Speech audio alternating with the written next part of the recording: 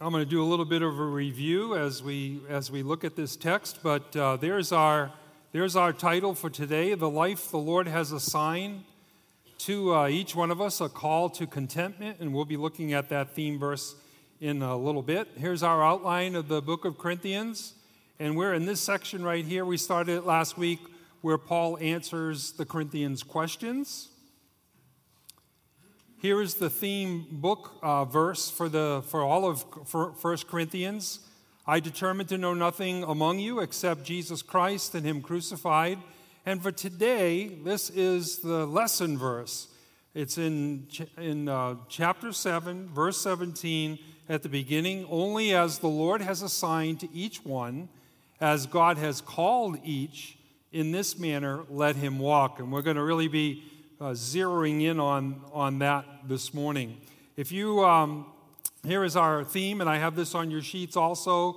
Christians should willingly and joyfully accept the marital condition and social situations into which God has placed them, and be content to serve and glorify Him there until God leads them elsewhere, until God changes the situation, so to speak, elsewhere in the future. If you remember last week, I gave this to you. I just wanted to show you this link because not only for this topic of marriage, the elders of Countryside have on our website a spot called Distinctives, and there are certain topics that they have given some good text to and some Bible verses for. This one particularly to marriage, but you could take note of that link, and it was on last week's sheet if you still have that.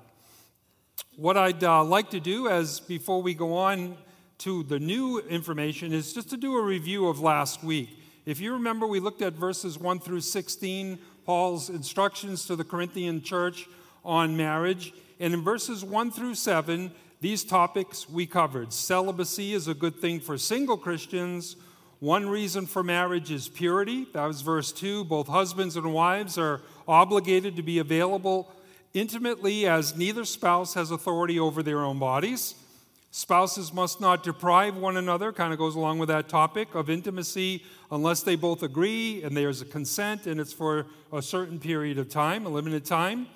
Inappropriate sexual abstinence can become a tool for Satan. There can be temptations there if they don't obey and come back together again in a timely way. And then God gives people differing gifts, singleness versus marriage, and that's in verse 7.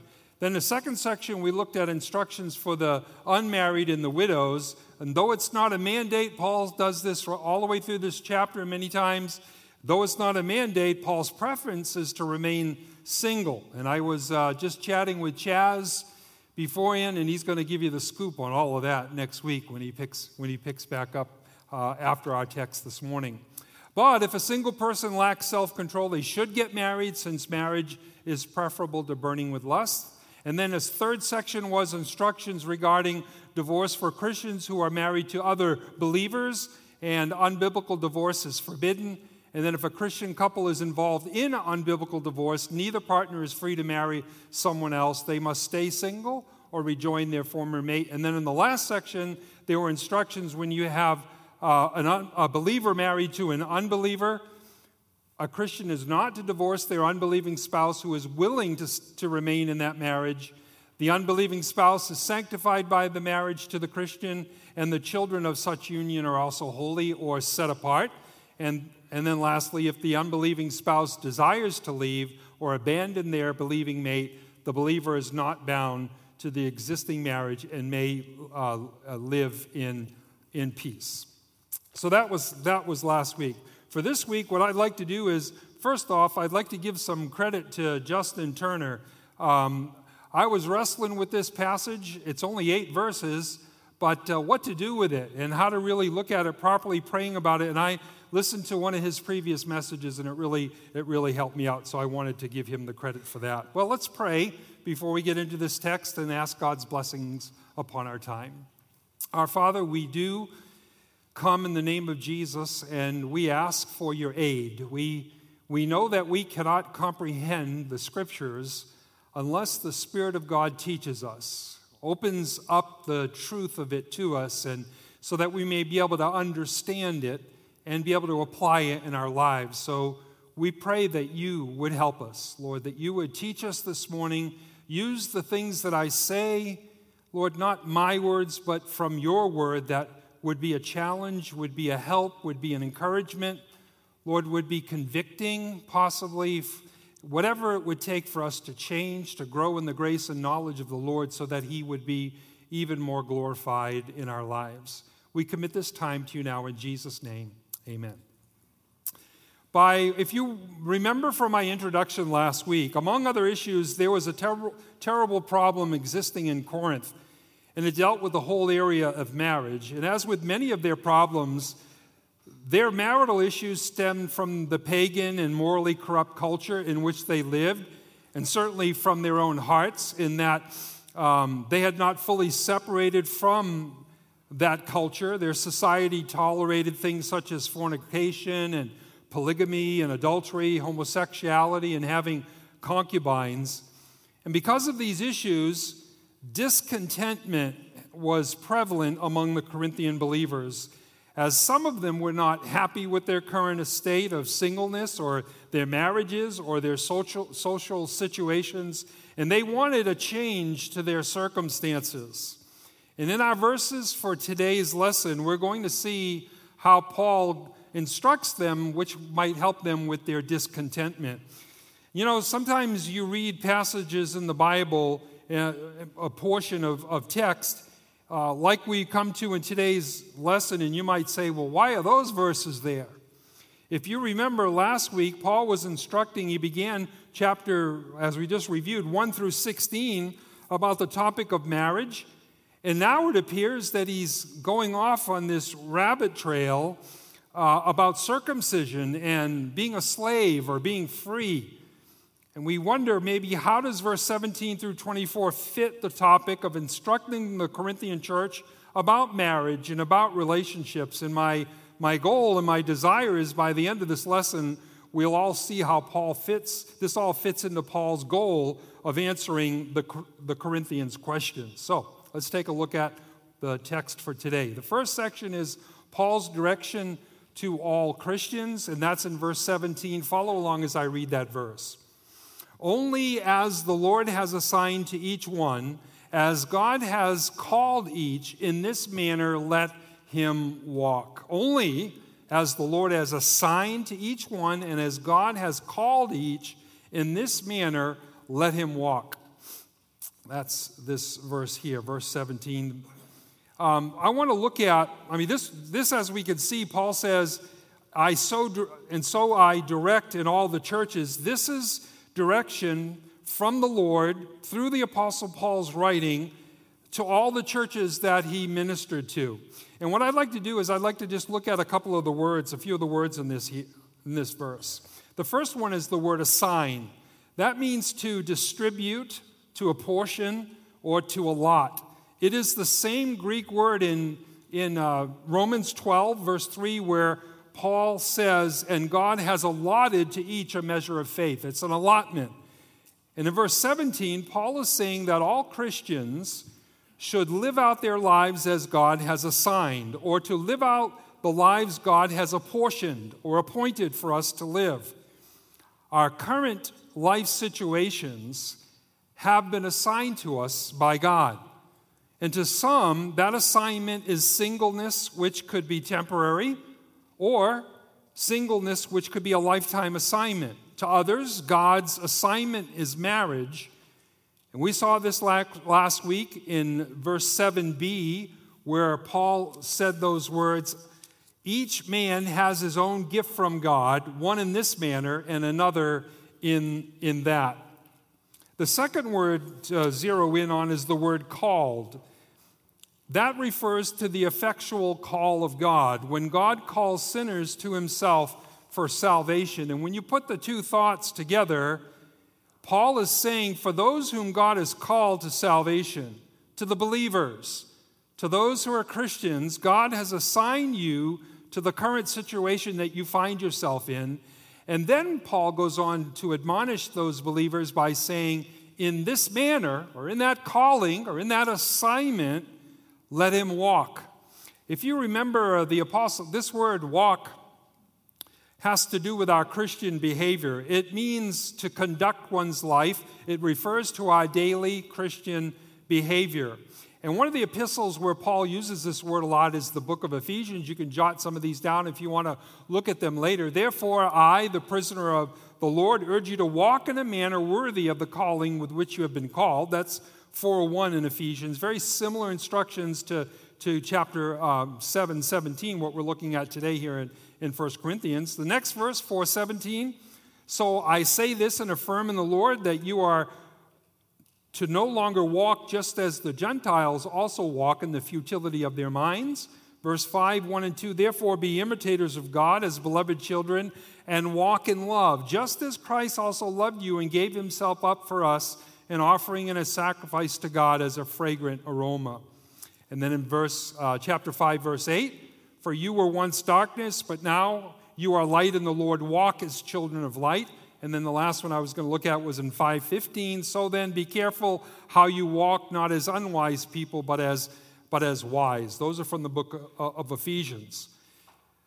The thought here, as followers of Christ, we are to behave ourselves in an upright and a Christ-like manner, walking in a way that is worthy of the Lord. The word worthy has the idea of living in a way to match one's position in Christ. In other words, we're to be everything that the Lord has called us to be. And what has he called us to be? He called us to be holy. He's called us to be Christians, to be ones who are followers of Christ. And particularly in these verses in today's lesson, walk worthy of the Lord no matter what circumstance or situation in life he has given to you. Even when your lot in life is not the best, so to us, it seems like it's not the best, or maybe not what you had hoped for it to be, or especially in those circumstances, we're to trust the Lord. Why? Because he is our sovereign Lord who never makes a mistake with what he has assigned to us.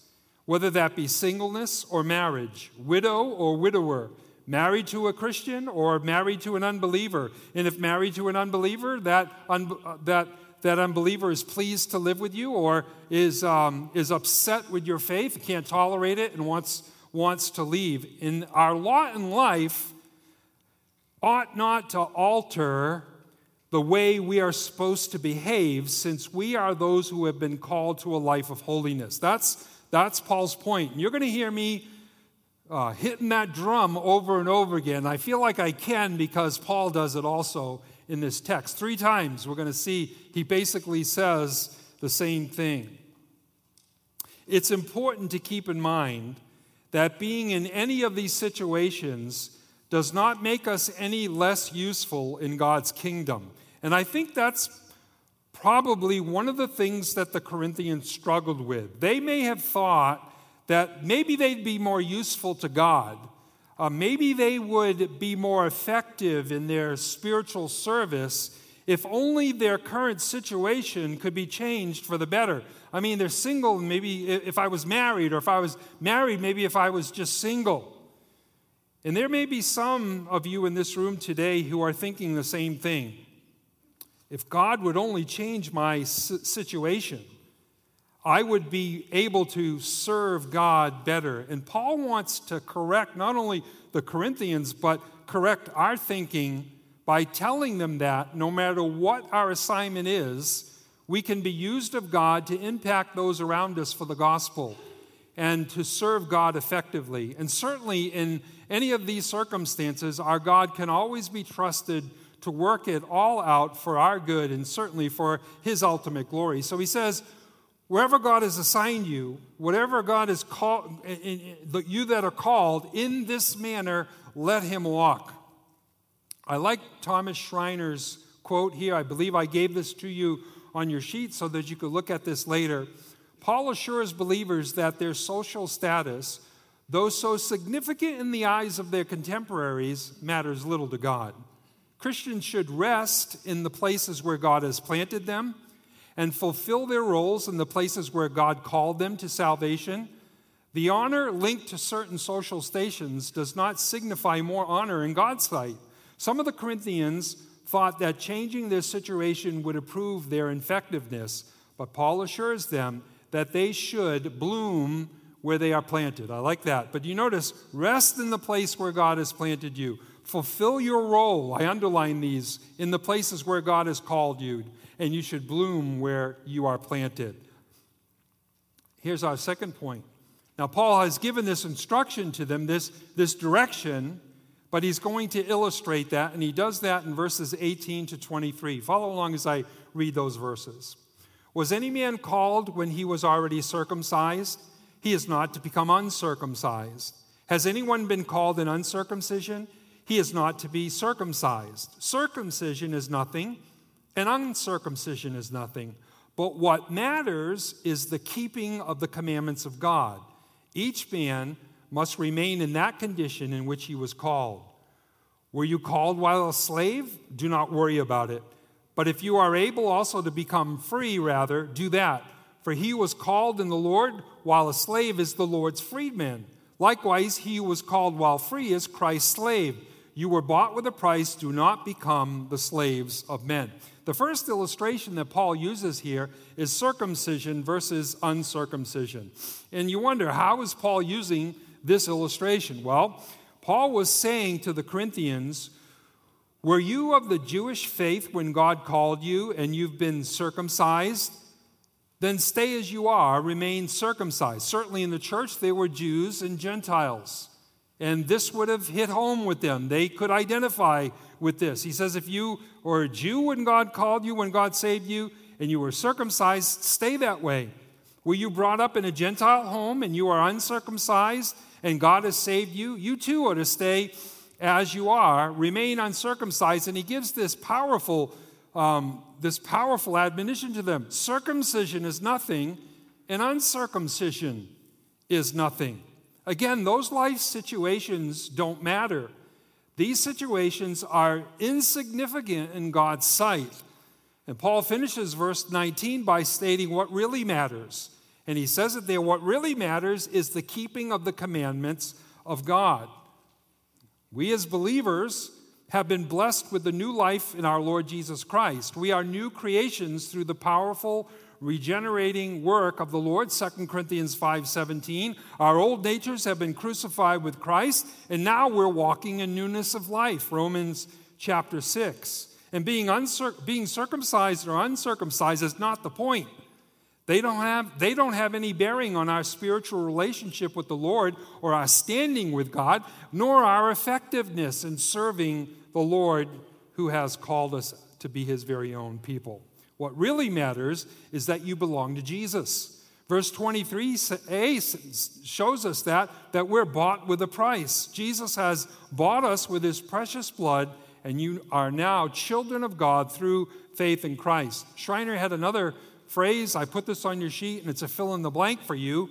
Believers must realize that they have been purchased with Christ's blood, and since they belong to him, they must serve him wherever they find themselves in life.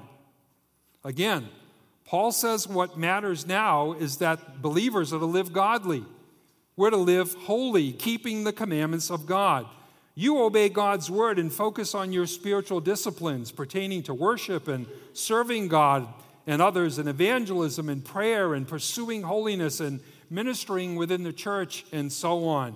No matter what situation God has you in season or out of season, whether it fits your plan and my plan or not, whether it makes sense to us or not.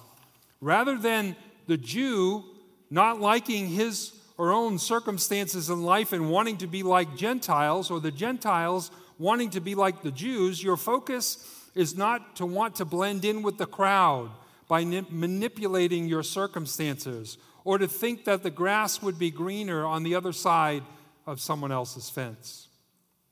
What you should be concerned with is following it hard after God, being a faithful follower and disciple of the Lord Jesus, and being obedient to his word. Now, how does this fit into Paul's teaching earlier in this chapter about marriage? Well, if someone is unhappy in their marriage situation and doesn't want to be married, and they want to act and behave as if they're single, Paul says that's a problem. That's why he's using these illustrations. Certainly it's going to go broader, and I'm going to talk about that to apply it broader. Instead, those people that are thinking that way, they need to live righteously, live Christ-like, pursuing holiness and the glory of God in their present assignment given to them by God. They need to be content and remain in that situation God has placed them in. And on the other side of the coin, if there's a single person who's unhappy about being single, they really, really want to be married, and they are not content, their circumstance ought not to be the focus. It's not that it's not part of their lives, not part of their thought process, not part of their prayer for the future for God to lead and guide and direct them, but their focus is living a submissive life to God's current plan and behaving in a way pleasing to the Lord. That's what's vital. And they need to trust God for his wise bestowment of their current and future assignments and learn to be content by willingly and wholeheartedly remaining in the current situation God has placed them with. So the first illustration, circumcision versus uncircumcision, for Paul to drive home his point. The second illustration is slavery versus freedom. Paul's just bolstering his argument. It never hurts to keep driving home his point to the Corinthians, and it's also helpful for us here today so that we also get it. Paul says, were you effectively called unto God by the soul-changing, powerful work of the Holy Spirit unto salvation while being a slave? And certainly, again, many of the Corinthians were most likely slaves in that time so that they could identify with what Paul was saying. Again, the slavery or the freedom is not the focus when it comes to your relationship with God or pleasing God or walking with God or walking in a manner that glorifies the Lord. Paul says, if you can get out of it, yes. Verse 21b, he says, if you can become free, by all means do it. But if God's assignment for you is to remain a slave to another person, Paul says, did you see it there in that verse? Do not worry about it. Don't worry about it. Verse 21, right in the middle of the verse. Don't worry about it. The marginal note in your Bible might say, let it not be a care to you. 1 Peter 5, you can cast that care upon the Lord and let God do what he's going to do with you and be submissive to your assignment in life. Don't let your situation be your focus, and don't be discontented. Remember, though a slave to someone else, you are the Lord's freedman. Verse 22, you are completely free in Jesus Christ. MacArthur said in his commentary, in the ways that truly count, no man is freer than a Christian. No bondage is as terrible as sin from which Christ frees the believer. End quote. And then Paul goes on to say at the end of verse 22, likewise, he was called while free as Christ's slave, just the opposite, meaning that group of people who are not slaves but free in a social sense, yet in a spiritual sense, in their salvation, they are made bond slaves, slaves to Jesus Christ. Again, we could apply verse 19b here for the illustration. What matters is the keeping of the commandments of God. Social situations, culture, the ways of the world, or your current lot in life have no bearing on your spiritual life.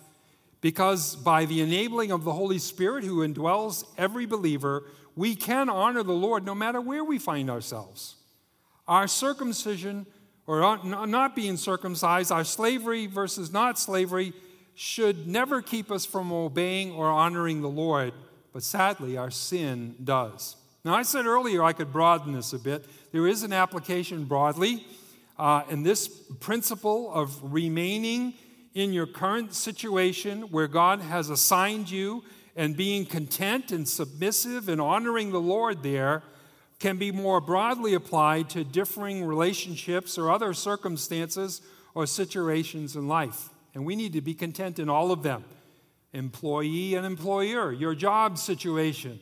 Oh, I'd only be a better worker if I had a better boss. Student or teacher. I'm failing my classes because my teacher doesn't like me. I keep getting all the bad assignments. Parent, child, spouse in the home, your health, your finances. And I was just going to open it up. What other situations, I'm going to ask you, What other situations could people be struggling with their assignment in life where they're discontent and they need to learn to be content in those assignments? Any ideas? Any other types of situations or assignments? Not open mic, but I'll hear you. Anyone think of one? No? Yes. Kate, do you have one?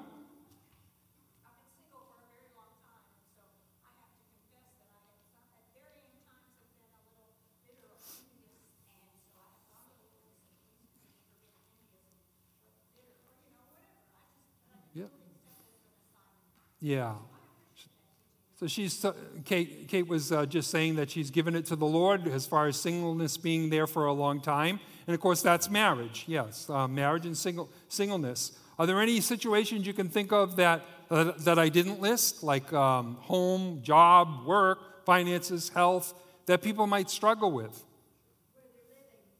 Say again?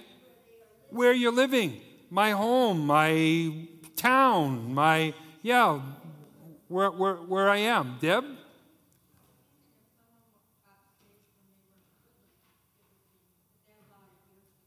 Somebody who might be saved in prison, they feel like their life had been wasted and they wish they had been saved earlier and struggle with that. But that's God's timing. Salvation is of the Lord. Jonah 2:4. Tony, 2:9. Age. What do you mean by age? We all have an age, Tony. Okay? Well, you struggle with the age and what we can do for the Lord, for His kingdom, and where we are and our health and bodies falling apart, different things like that, you mean? And we can struggle with that. Certainly, we can. But we're at where God has us, and I'm going to kind of hopefully help us there. One more, maybe? Yes, Pamela. Difficult relationships outside of marriage, maybe just in family or friends or neighbors, that pesky neighbor or that family member that just always is combative about the faith. They're unbelievers, but they're combative. Yes? Disability, disease, yeah, special needs. Certainly. All right, now I got to find out where I was on my notes. Okay, here's where Paul was going with these illustrations. You can excel in walking in a way, behaving, conducting yourselves in a way that honors the Lord, whether you are circumcised, uncircumcised, slave, or free. And by way of continued application in this chapter, whether you're single, whether you're married, various nuances of those relationships with the Corinthians, and certainly all the things that we had said. Here's another, I think I have this on your sheet, and it may be a fill in the blank also. We should never worry about our lot in life or use our current situation to excuse our spiritual laziness or to justify our disobedience. What really matters is faith in the Lord Jesus Christ, obedience to God's word, and behaving ourselves in a way that pleases the Lord. Now, I've said all of that. Take a little bit of a break here, and I just want to stop and ask some related questions. Are you really content with your present situation, no matter what it is? Can you honestly say that you are content before God if your singleness has been prolonged? Can you honestly say that you are content before God if your marriage is prolonged? Or are you unhappy in those, or your job, family, life, all those other ones that we talked about? And maybe you've convinced yourself that you would be able to better serve the Lord Jesus Christ if it would just be changed. Wrong. That's the type of thinking Paul is striving to correct. Why are those questions so important for us to focus on? Well, look at it from this perspective. Who has put you and me in the current situations we're in? Who has given us our assignment? I remember I was in the military and I was given some crazy assignments and I followed them. Almost to the point it seemed like I was just going to get in trouble, but I did what I was supposed to do because it came from my officer who was in charge over me. Much more on a higher scale for us as believers. Of course, if we look back on verse 7, at the end of verse 7, however, each man has his own gift, and I think I have these on and highlighted, from God. One in this manner and the other in that. And then in our first verse, only as the Lord has assigned to each one as God has called. One of my go-to verses in Psalms, anchor verses on God's sovereignty, is Psalm 115, verse 3. But our God is in the heavens, and he does whatever he pleases. Do you see where the assignment comes from? God.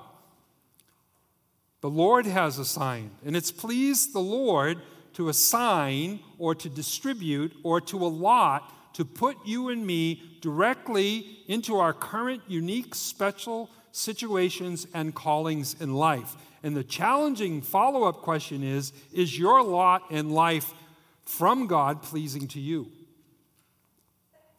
Justin Turner, in his message, said, wanting so bad to get out of your current assigned state that you are willing to not trust God for his plan for you. Wow, that's powerful. I'm going to read that again. Wanting so bad to get out of your current assigned state that you are willing to not trust God for his plan for you. That would not be the way to go. And so far in the lesson, you've heard me repeatedly say there's been a word that I've used about our proper attitude that we ought to have in our current God-given assignments, and that word is contentment. Contentment means to be satisfied. It means to have enough. It's not dependent upon others or circumstances. True contentment comes from God, and it enables believers to be completely satisfied and at ease in the midst of any problem, and to remain satisfied within our current circumstances, positions, and callings in life. One commentator said, Paul knew the chief end of man is not to have his needs met, but to glorify God and to enjoy him forever. And because of that, Paul was satisfied with whatever God graciously granted him. Paul worked hard and was content to let God control the results. That's a great admonition for us. This is interesting. Paul tells us, if you look back in verse 23 of our chapter, Paul tells us how not to be content in 23b.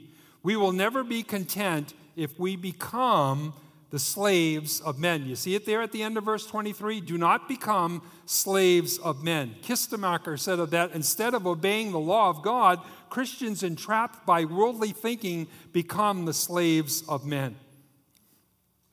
You talk to my wife, my kids, I'm kind of different in a way at times. I like to track statistics, some weird things sometimes. I like numbers and trends and patterns. And when I was working in a corporate job, one of the things that I used to do is listen to the company officers give a speech, 15 minutes or whatever, 10 minutes, and I would count the ums or the ahs, or if they fiddled with their glasses or they touched their hair or something, right? Strange. Huh? And another thing I do is I watch TV commercials, and I key in on repetitive words. And I see these in those as seen on TV type ads where the product, our product is the best thing since sliced bread. It's $19.99. You can get this in my mind, or I might say out loud, but wait. And then they'll say, and it comes in blue, green, brown. But wait, that's what I'm saying. And I'm saying this audibly in my home because inevitably someone comes out and they say, but wait, you can get two for the price of one, or you can get the second one free if you pay the $18.99 shipping on that product or whatever. But this is the one that I was keying in to kind of illustrate for today's lesson. In many of the commercials, there's a phrase that I've noticed that they use, and you'll hear me if you watch me watching commercials in my house. I'll be walking around and I'll hear the commercial, and they use this to set the hook to get you to buy something. You should get our makeup or our food or our vacation, our car, whatever the product. Buy it now. What? Because you deserve it. You deserve it. And if single Christians are not careful, they will listen to the world or false preachers telling them, the Joel Osteens of the world, telling them, you deserve to be happy. You singles deserve a relationship now. And in the world's particularly, they'll say, you deserve it. Don't wait for the marriage to experience intimacy. Grab it now for yourselves. But we know that Paul's clear directions in verses 1 and 2 of this chapter are a guardrail for singles not fall into that temptation. And they ought to remain single until God gives them their soulmate they can marry on good biblical grounds. On the other side of the coin, married believers, if they're not careful and they listen to the world, who tells them that they may deserve a better spouse, a more fulfilling relationship. But Paul's words from God here in this chapter is for them to remain as they are. Did you notice that? It says that you're to walk in that assignment, verse 17. In verse 20, each man must remain in that condition. And he's going to say it again in verse 24. Brethren, each one is to remain with God in that condition in which he was called. There's an interesting comparison in what Paul says in this text, that we should never become the slaves of men. God tells us through the wonderful letter from Paul, do not become the slaves of men. Do not get trapped by the world trying to tell you what to do. Don't go along with the ways of the world. That reminded me of the Apostle John's words here in chapter 2, verses 16 and 17. For all that is in the world, the lust of the flesh and the lust of the eyes and the boastful pride of life is not from the Father, but is from the world. The world is passing away and also its lusts, but the one who does the will of God lives forever. And I was just thinking of Colossians 2, I think it's around verses 6 through 8. It says, beware of philosophies and the vain traditions of the world. Don't let them spoil you. Don't let them rob you of what you should be doing as living holy as unto the Lord. MacArthur, I think I have a text from him, yes, a quote. Paul is speaking of becoming slaves to the ways of men, the ways of the world, the ways of the flesh. That is slavery into which many of the Corinthian believers had fallen, the slavery that caused their divisions and strife and immaturity and immorality. We have been bought by God, and we belong to God. We must never become the moral or spiritual slaves of men, living by their standards and seeking to please men. And that's why it's so important for us to be able to hear the Word of God and to be able to see the line upon line, the precept upon precept, these principles, these directions from the Apostle Paul, given by the Holy Spirit as he penned these words to that church. So helpful for us today because we can struggle with the same issues and be discontent and not like the situation we're in, and we're letting everybody know about it, and particularly the Lord knows about it, and what we ought to be doing is submitting and being content. Please remember, what the world has to offer will never bring contentment, but what God assigns will be right, and it will be good, and it will be satisfying. So my brothers and sisters in Christ, learn to be content. Contentment only comes from a right relationship with God. He has created you to worship Him and to love Him and to serve Him alone. And as you pursue God, to have a deeper relationship with the Lord, learning of Jesus Christ, Matthew 11, 28 to 30, and as you do what really matters in faith and obedience to God's Word, such as your prayer life, fellowship, service, pursuing holiness, and Christ-likeness, putting off sin, renewing your mind through the Word of God, putting on righteous living, pleasing God, willingly submitting to your God assignments, that will go a long way when it comes to learning contentment. Okay, we're going to wrap up this text here this morning. Here's the last section. Paul's direction is reiterated. It was the verse that I just read, but I'm going to read it again. Look at 24. Brethren, each one is to remain with God in that condition in which he was called. Did you notice, as I said earlier, maybe you keyed in on that, how many times Paul has stated his directions to the Corinthians in our text this morning? Well, it's 3 times in 8 verses.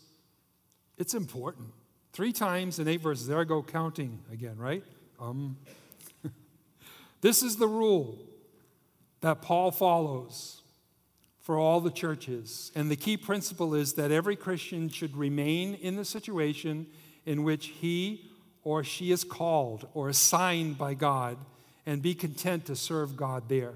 Here's the first one, the 3 times. Only as the Lord has assigned, there it is, to each one, as God has called each in this manner, in that assignment where God has you, let him walk. Verse 20, each man must remain in that condition, in that calling. in which he was called. In verse 24, the verse I just read, brethren, each one is to remain with God in that condition in which he was called. You can fill in the blanks on your sheet with those verses, those that have a sheet. Just to kind of wrap up and kind of say it one more time, I figure since Paul said it 3 times in eight verses, I could say it a whole bunch of times in this 45-minute lesson this morning. But again, pull it all together. Whatever position, whatever situation, whatever circumstance, whatever calling, assignment, distribution, and whatever position the Christian finds himself, did you see this in verse 24, brethren? Each one is to remain with God. I think that's just a great source of encouragement for us. Remain with the Lord because he's not going to make any mistakes when it comes to our assignments, and he will never forsake us in those assignments. God is worthy to be served in every circumstance we find ourselves in. Doesn't that bring comfort and peace and stability and direction to your hearts this morning? And we have so many wonderful ways to be useful to the Lord right where we are. We ought to bloom well, effectively, to the glory of the Lord right where he has planted us. All right, for application, very quickly, unbelievers, I understand that there could be some in this room that do not know the Lord, and maybe you are kicking against the position you find yourselves in. It seems that you're always combative with the things of God and combative with Scripture or those that are in your family that are believers. It's time to bow your knee to the Lord Jesus Christ, repent of your sins, and trust in Jesus. He can set you free. Trust in him for the forgiveness of your sins and the saving of your soul. He is the only one who died, was buried, and rose again, that you might have spiritual life in his name.